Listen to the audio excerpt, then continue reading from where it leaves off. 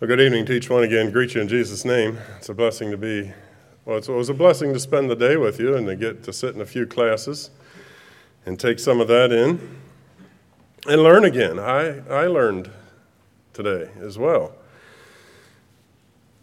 And so we're continuing on in our mission emphasis. Last night we discussed the motivation for mission. We had that little quote by Oswald Chambers that said, our motivation is not necessarily the needs of people, but the command of Jesus Christ should be the primary motivating factor for mission work. It's the heart of Jesus Christ. It was the command of Jesus Christ. As the Father has sent me, so send I you.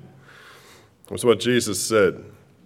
And now tonight, continuing on, I didn't think it would be complete to have a mission emphasis without talking about the missionary and without making it somewhat personal.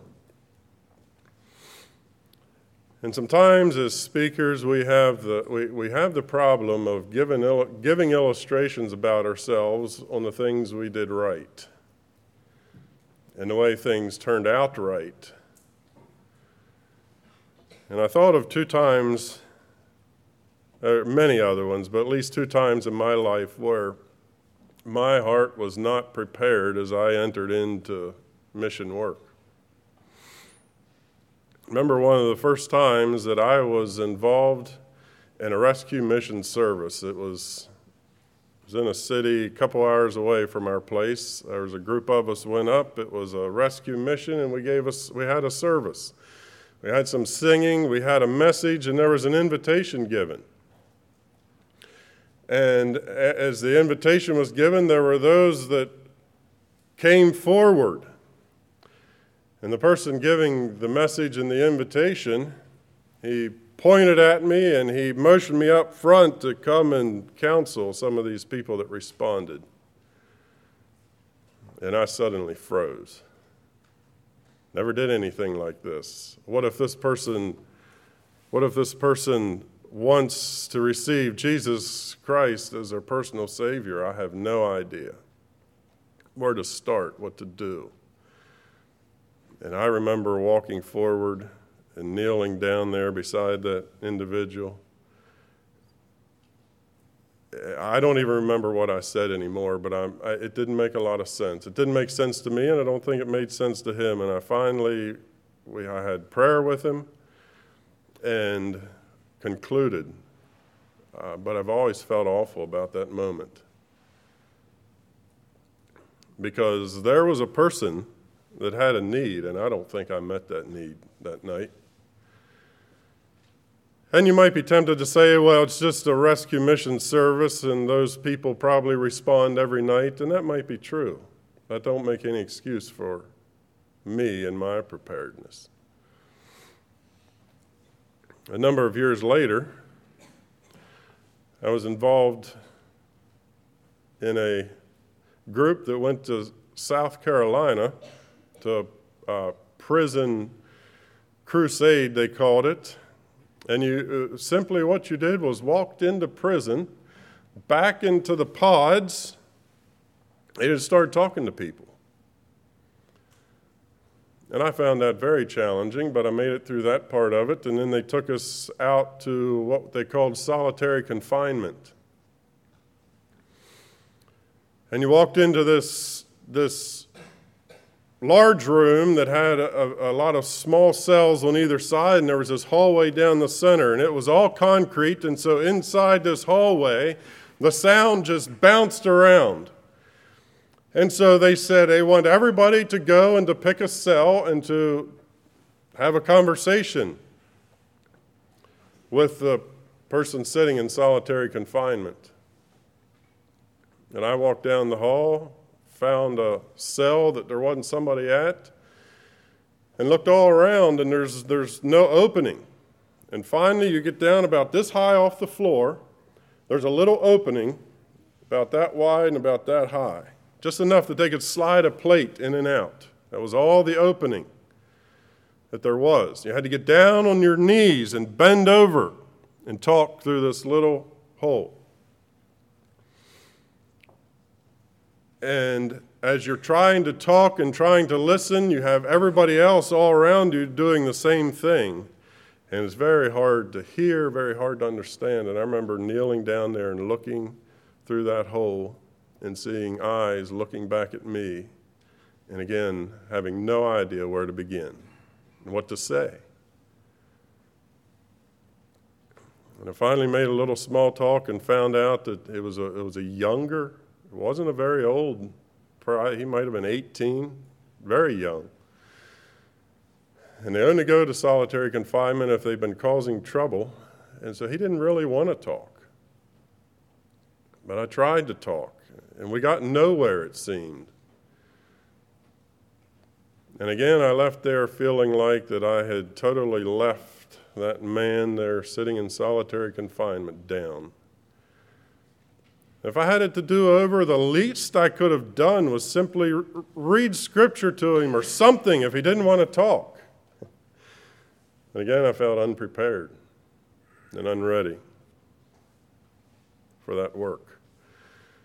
You see, a missionary, oftentimes when we hear the word missionary, we think of someone who has went to another country, spent years away. And we call them missionaries. They went and they're on the mission field. But a missionary is somebody that's simply doing the mission, working out the mission of the church. And that could be in many ways. And a missionary is someone who has to be prepared in their heart, in their life, to enter into the service of God. I want to start tonight in 2 Samuel chapter 23.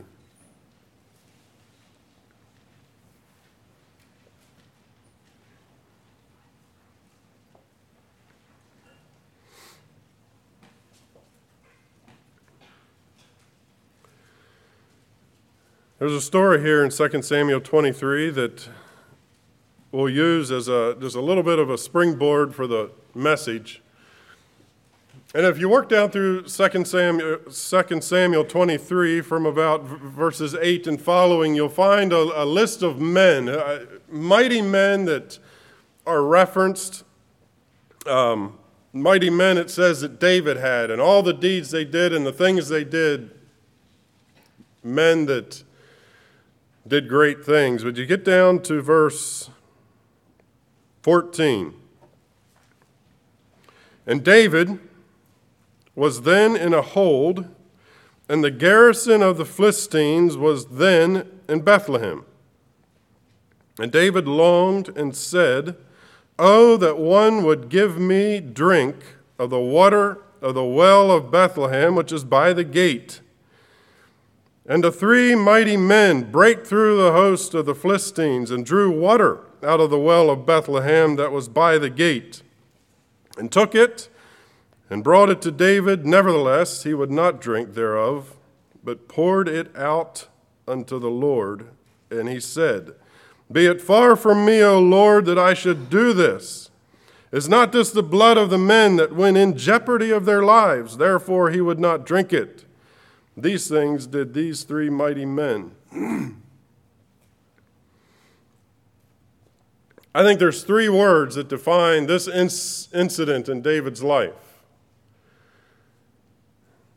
The 3 words are desire,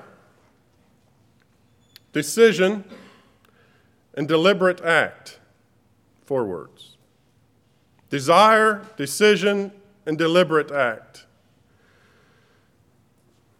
If we could run through the story again, I see David, and it says he was in a hold, and the thought there is kind of like he was backed into a corner. So I don't know exactly what this hold was, if it was a cave, what exactly the hold was, but he was there. And possibly he had been fleeing from whoever was pursuing after him, the Philistines. And maybe he had been fleeing for a couple days. And maybe there had not been much water. And maybe he was there and he was very thirsty, desiring a drink. And as he was there surrounded by his enemies, his mind went back to his hometown of Bethlehem,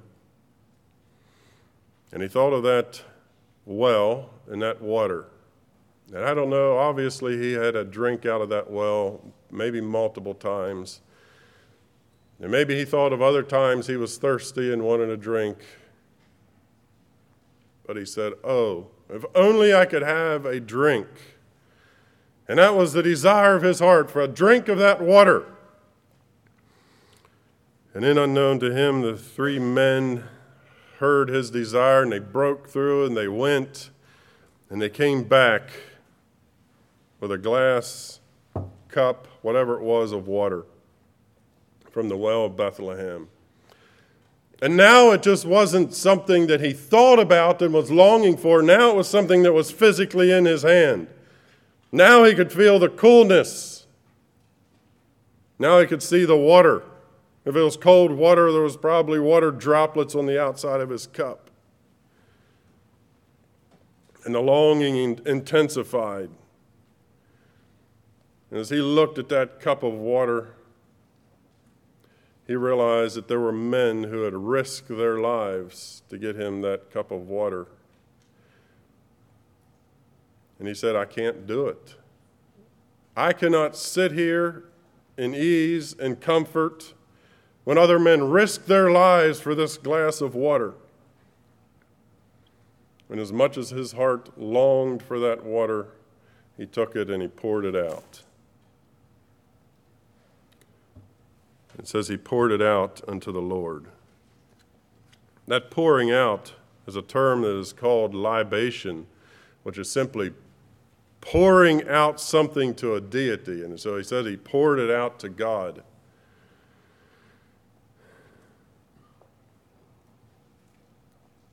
He made a decision. He followed it through with a deliberate act of pouring it out. In Isaiah 53, you have this kind of offering referenced again.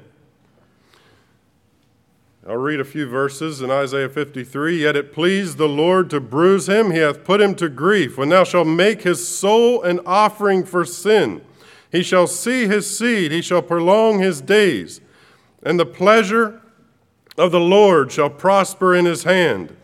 He shall see the travail of his soul, and shall be satisfied. By his knowledge shall my righteous servant justify many, for he shall bear their iniquities. Therefore will I divide him a portion with the great, and he shall divide the spoil with the strong, because he hath poured out his soul unto death. That same thought is present here in these verses, speaking of Jesus Christ, pouring out his life. It says unto death. It was a life that was poured out.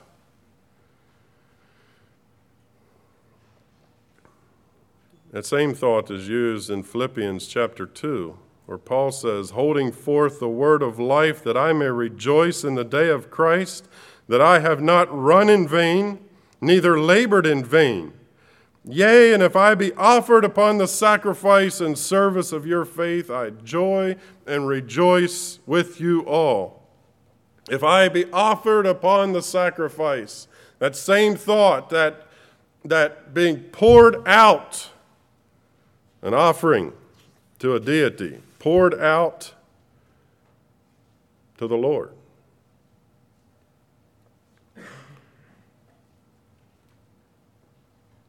And so tonight, January 14th, 2022, what does that mean? Was that just a good story about David? Or does it mean something from my life as well? Romans 12. Beseech you therefore, brethren, by the mercies of God, that ye present your bodies a living sacrifice. And I think there's three words, again, that define our living sacrifice, that offering that we pour out to God. Three words, again, that define it, and that is desire, decision, and deliberate act.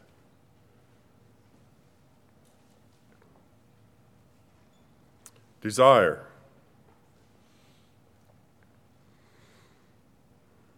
As I think of this desire, I think of in David, the desire came in a couple different ways. He desired for that glass of water, but then that desire in him produced a conflict. And that conflict was, I have this water in my hand, shall I drink or shall I not? And I don't think that it was necessarily an easy thing for him to take that cup and to tip it. But there was a conflict that was raging inside. And as you think about the desire part of giving your life as an offering, it creates a conflict. Because I hope tonight you all desire, above all, to do the will of the Father. And I think when we say we want to be a follower of Jesus Christ, that's what we're saying. We want our lives to please and to do the will of the Father, however we can. But that desire creates within us a conflict, because there's also that desire in us, it's a fleshly desire, that desire that runs counter to the desire to do the will of the Father. It's called our flesh. In Galatians 5:17 says, for the flesh lusteth against the Spirit, and the Spirit against the flesh, and these are contrary the one to the other, so that ye cannot do the things that ye would. Flesh and spirit, internal struggle. And I would say tonight that if you have never face that intense internal struggle between the flesh and the spirit,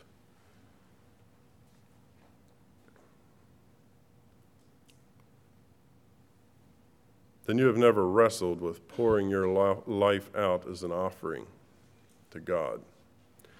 Because sometimes there is an intense internal struggle that happens. The desire to do the will of the Father and the desire of our flesh who wants the easiest way, the path of least resistance.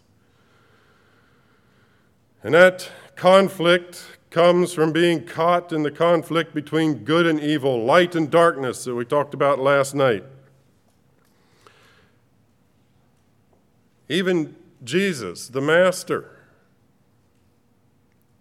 And just a side note here, speaking of Jesus Christ, the Master Teacher, someone said last night in talking about the discipleship and how hard it is to get involved in disciple. And my mind thought, Jesus Christ was the Master Teacher. It seems that Jesus Christ knew how to meet everyone on their level and perfectly, but the Master Teacher even had those that said, it is too hard, and walked away. So don't be discouraged. Discipleship is hard work, and there will be people that walk away. But the Master Teacher had that as well. But Jesus Christ himself, the Master, was caught in the conflict. Think about him that night in the garden, sweating, praying, wrestling. God, can this cup pass from me? Do I need to drink it? I think of some of the other heroes that we have in Scripture. Jeremiah. Remember when God called Jeremiah? But God, I am a child, I cannot speak. What shall I say? Wrestling. Paul.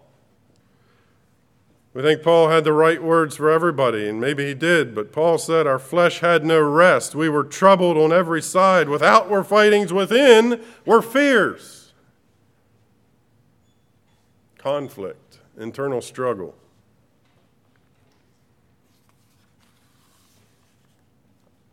Oftentimes that internal struggle comes from knowing that there's something we need to give up.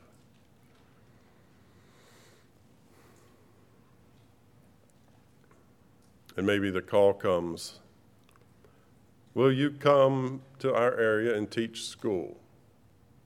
Maybe the call comes, I am from a mission board from such and certain place, and we're asking you, would you come? And immediately that internal struggle starts.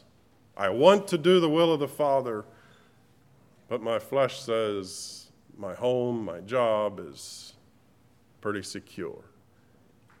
And we start to wrestle.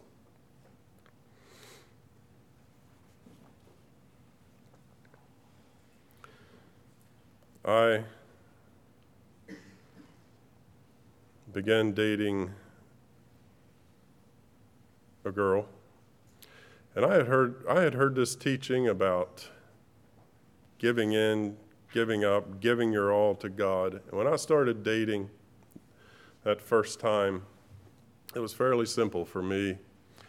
And knowing this teaching, knowing what I wanted for my life, to say, God, I'm in this relationship, I'm giving it to you. And I felt good about that. God, it's yours. If you want me to date, I'll date. If not, that's fine too. And God said, thank you for that commitment.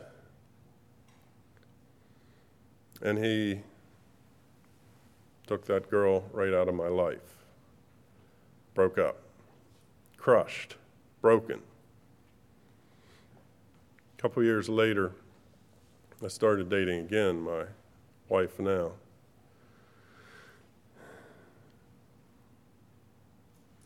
And now I'm thinking about this. Am I going to give it up this time?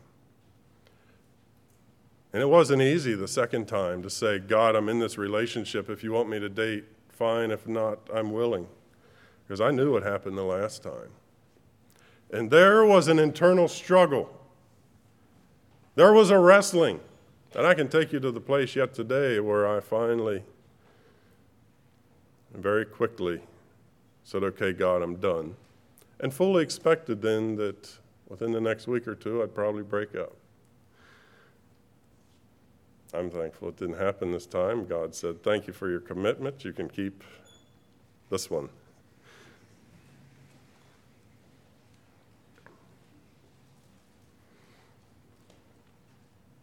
But there is that struggle. And I want you to know tonight, when you're in that struggle, that Jesus Christ was there too.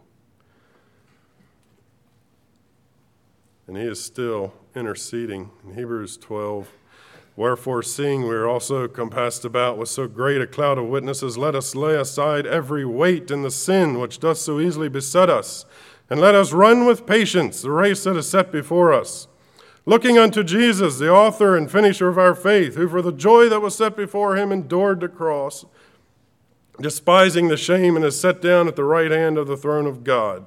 For consider him that endured such contradiction of sinners against himself, lest ye be wearied and faint in your minds. Ye have not yet resisted unto blood, striving against sin. And Jesus Christ knows all about that conflict. The author and finisher of our faith. There's the desire. There's a decision. There is a point in that internal struggle where we reach the place of decision. And that decision is going to yield one of two results. There's going to be a resignation, or there's going to be resistance. Jesus, we referenced him wrestling, nevertheless, not my will, but thine be done. Resignation. I think of Esther. Facing the king. Walking into the presence of a king who had her future in his hand. Her life in his hand. And she said, if I perish, I perish. Resignation. Isaiah, here am I, send me. God said, who will go for us? Isaiah. Resignation. Paul, I count not myself to have apprehended, but this one thing I do, forgetting those things which are behind and reaching forth unto those things which are before, I press toward the mark for the prize of the high calling of God in Christ Jesus. Resignation. Failure. To resign will start to produce in us the fruits of resistance. And we will start trying to justify our position, justifying our position to try to generate peace within ourselves that we feel okay about our decision of resistance. And I believe tonight in a peace that passeth all understanding. But that peace will only come at the point of resignation. And oftentimes we pray and we say, God, I want peace. And we wonder where that peace is. But until we have resigned, then we can experience that peace. I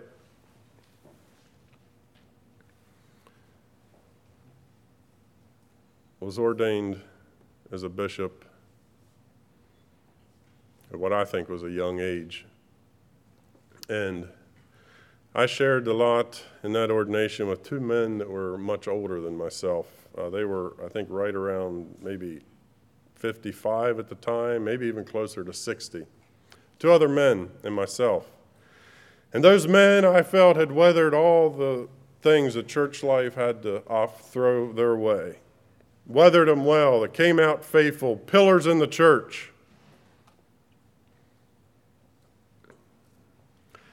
And I was somewhat facing a culture that said, if you don't have believing children, you're not really qualified to be a bishop. And that was some of my peers that were saying that. I'm trying to think at that time, I think my oldest child was 2, 3. Not sure, wasn't very old. And so in their mind, I didn't qualify. And there was a wrestling. And for a long time, there was wrestling, even to the day of the ordination. And I remember walking in the church, walking to the front and taking my seat beside those two older men. As I sat down beside those two older men, I prayed a simple prayer and I said, God, here's these two older men. I think they're very qualified to fulfill this responsibility. If you want to use them, that would thrill me to death. But if not, I'm willing.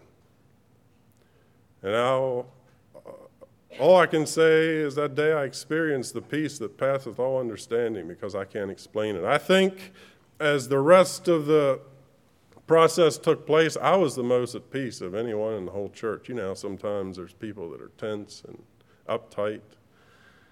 At that point, I wasn't really. And God can grant that peace. It's going to be at the point of resignation. It's going to be at that decision moment where we resign. We say, God, I'm willing.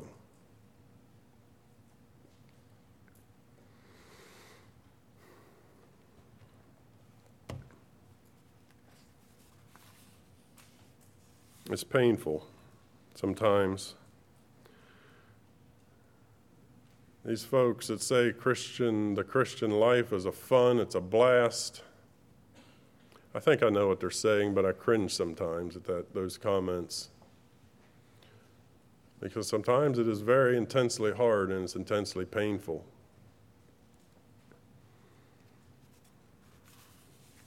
It's not fun to have to walk a different direction from all the rest of your peers.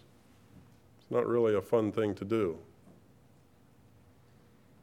It's not a fun thing to yield yourself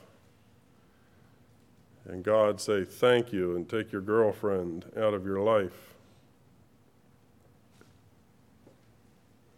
It's not fun to give up the flesh and to fight against it. And Paul says in Galatians 17, I bear in my body the marks of the Lord Jesus Christ. And I believe that was literally bearing in his body marks. And I think if you would have saw Paul's back, there would have probably been scars there from the beatings he received. Those were the marks he was referencing, and that wasn't fun. But that was his resignation, because he had given his life to God as an offering.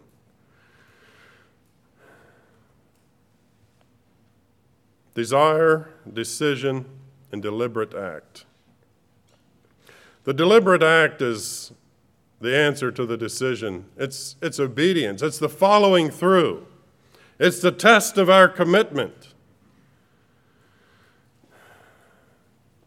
You see, it was one thing for Abraham when God said, Abraham, take your son and take him out and offer him as a sacrifice. It was one thing for him to say, yes, Lord, I'll do it. It was another thing for him to walk his son to the top of that mountain and to place his son on that altar and to raise his hand to slay him.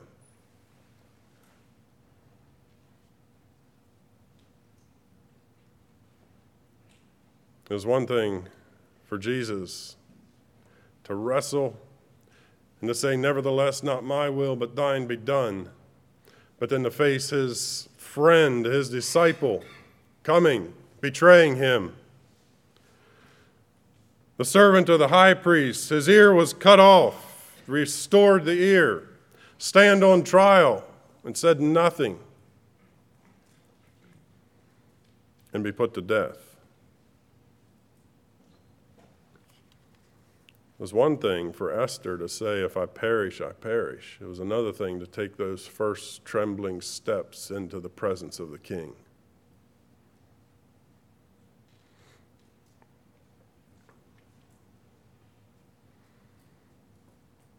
And it was one thing for Paul to say, I press toward the mark. When this was his experience, prisons more frequent and deaths oft. Of the Jews, 5 times received I 40 stripes, save one. 3 times beaten with rods, once stoned, 3 times suffered shipwreck. A night and a day have I been in the deep. In journeyings often, in perils of waters, in perils of robbers, in perils by my own countrymen, in perils by the heathen, in perils in the city, in perils in the wilderness, in perils in the sea, in perils among false brethren, in weariness and painfulness, in watchings often, in hunger and thirst, in fastings often, in cold and nakedness, beside those things that are without, that which cometh upon me daily, the care of all the churches. And it's one thing to say, God, I offer you this water. I offer you this cup as an offering. It's another thing to tip the cup and to watch all those dreams and hopes be poured out.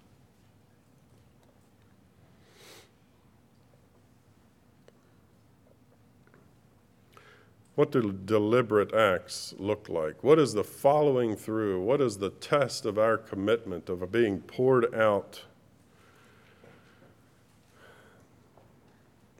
Ask yourself a question tonight. What if God had control over every one of your decisions? Of man's decisions? What if God had complete control over all those decisions?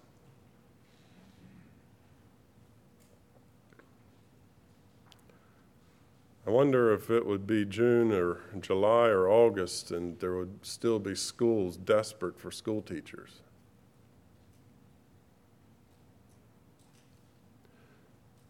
There was a young man from our congregation who was in MAM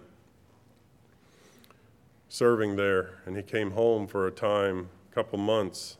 And I was talking to him when he was home, and I asked, who took over his place while he was home, and he said there was nobody.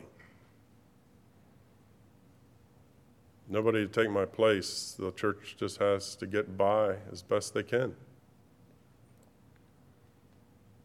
Is that really the heart of God?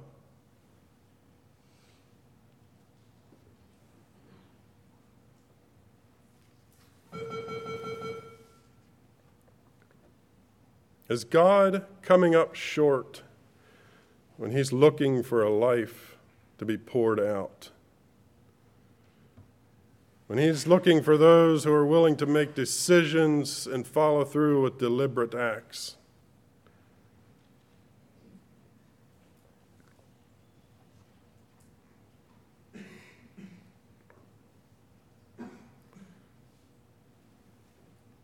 When you ask what that looks like in 2022, and I'll see if I can get this to work.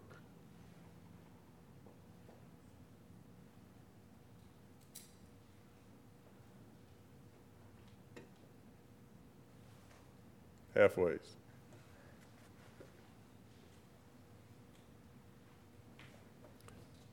Maybe it'll come.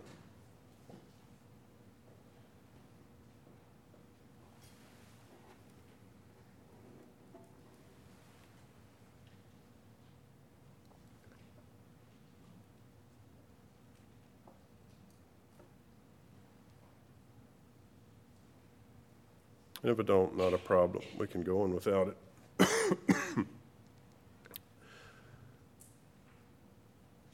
I was in India a number of years ago. We're still halfway there. And while I was in India, the Hindus were having a festival. There's the whole picture. All right, we'll explain it now. Hindus were having this festival. I think it was a 2-week festival, in which they made these elephant gods, they called them. Every little prefix, city, village, whatever, was supposed to make one of these, and they would set them in their village. Some of them were this big. I think the biggest one they said might have been like 40 feet tall, and the smallest ones you could hold in your hands. But thousands of these gods were made. And I watched the concluding day of this festival. Every night, you'd go into villages, every night you'd see worshiping around these gods that they had created, dancing, music. And this god was supposedly to bring them prosperity and blessing. And at the end of this festival, I was there that day, thousands and thousands of people, crowds.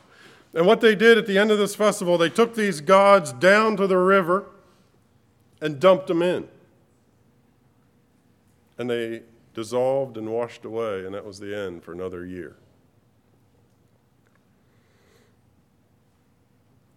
And I thought to myself, with India's starving millions, why would they spend so much money on these useless gods? Think of all the people they could feed with the money wasted. And I asked myself, why would you do it? Why would you waste this money?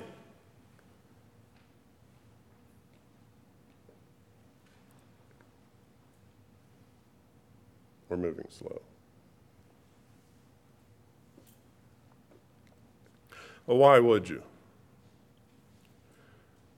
You think of all the useless things that we spend our money and time on. And I'm not trying to say tonight all these things are bad. I just want you to think about if God had control of every decision that you made. And I think of India and their silly elephant and the extreme waste.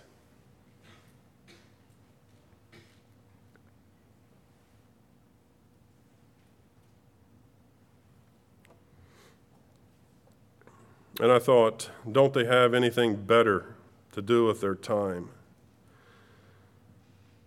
What if all the time spent on these gods were spent helping their fellow countrymen. Extreme need and extreme poverty in India. And hours and hours and hours spent. And what if all those hours could have been spent helping their fellow countrymen?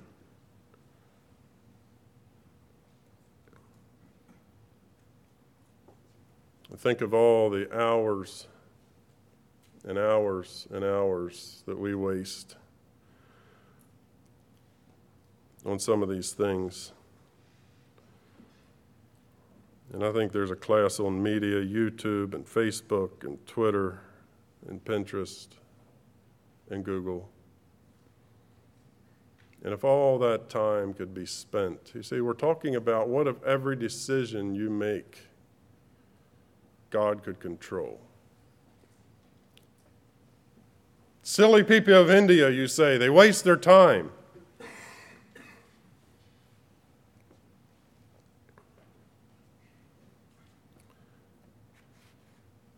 And the Hindus have millions and millions of deities, and this was just one. And I asked myself, what is the big ado about one more God? What is? One more purse, one more sweater, one more pair of shoes. What if God had control over every decision, deliberate acts? And one of the things they did as these images were driving by that day, they were taking handfuls of money and throwing them at the gods as they passed.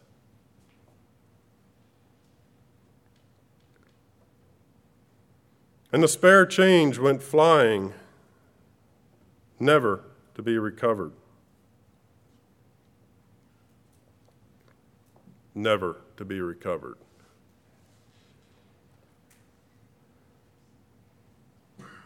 And what if God had control over all of our decisions?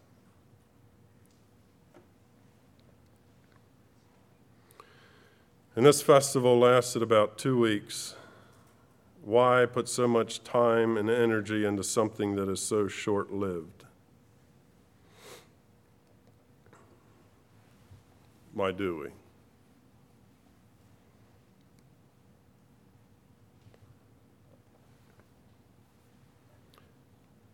Silly elephant.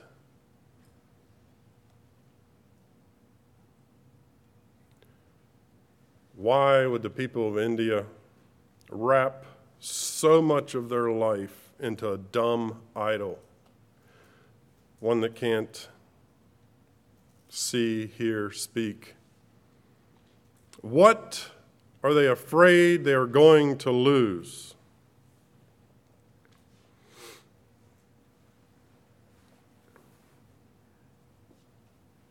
What are you?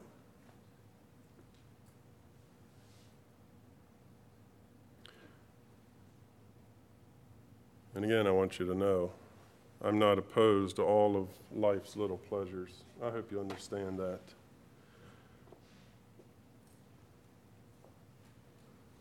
But I want you to think about, we can say a lot about India and their silly elephant, and the time and energy and money that they throw into those idols with the starving millions that are in India. But what about some of the things that wrap up so much of our life? And if God had control over every decision, and there were lives that were willing to take an honest look at the decisions they would make, they would say, God, for the sake of your kingdom, for the sake of your service, I'm willing. And it would be poured out as an offering to the Lord.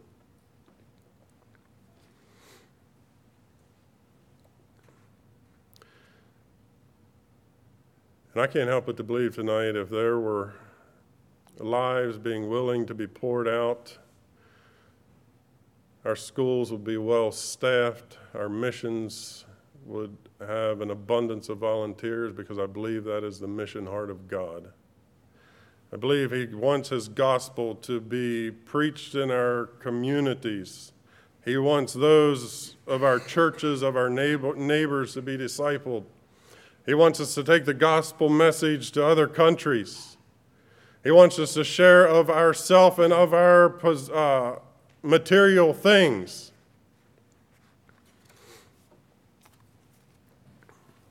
And as a missionary tonight, is your life one that is poured out unto the Lord? Let's bow our heads for prayer. Our Father in heaven, we come to you tonight, and we recognize some of these things are hard to talk about because there's so many things that go contrary to what our flesh would desire and want in the path of least resistance.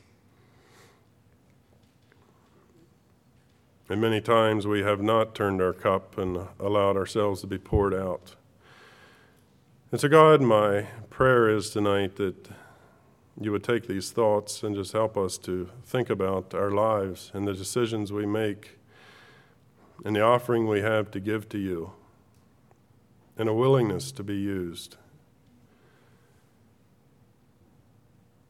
And so we just commit this time to you and these words and these truths, and we pray it in Jesus' name. Amen.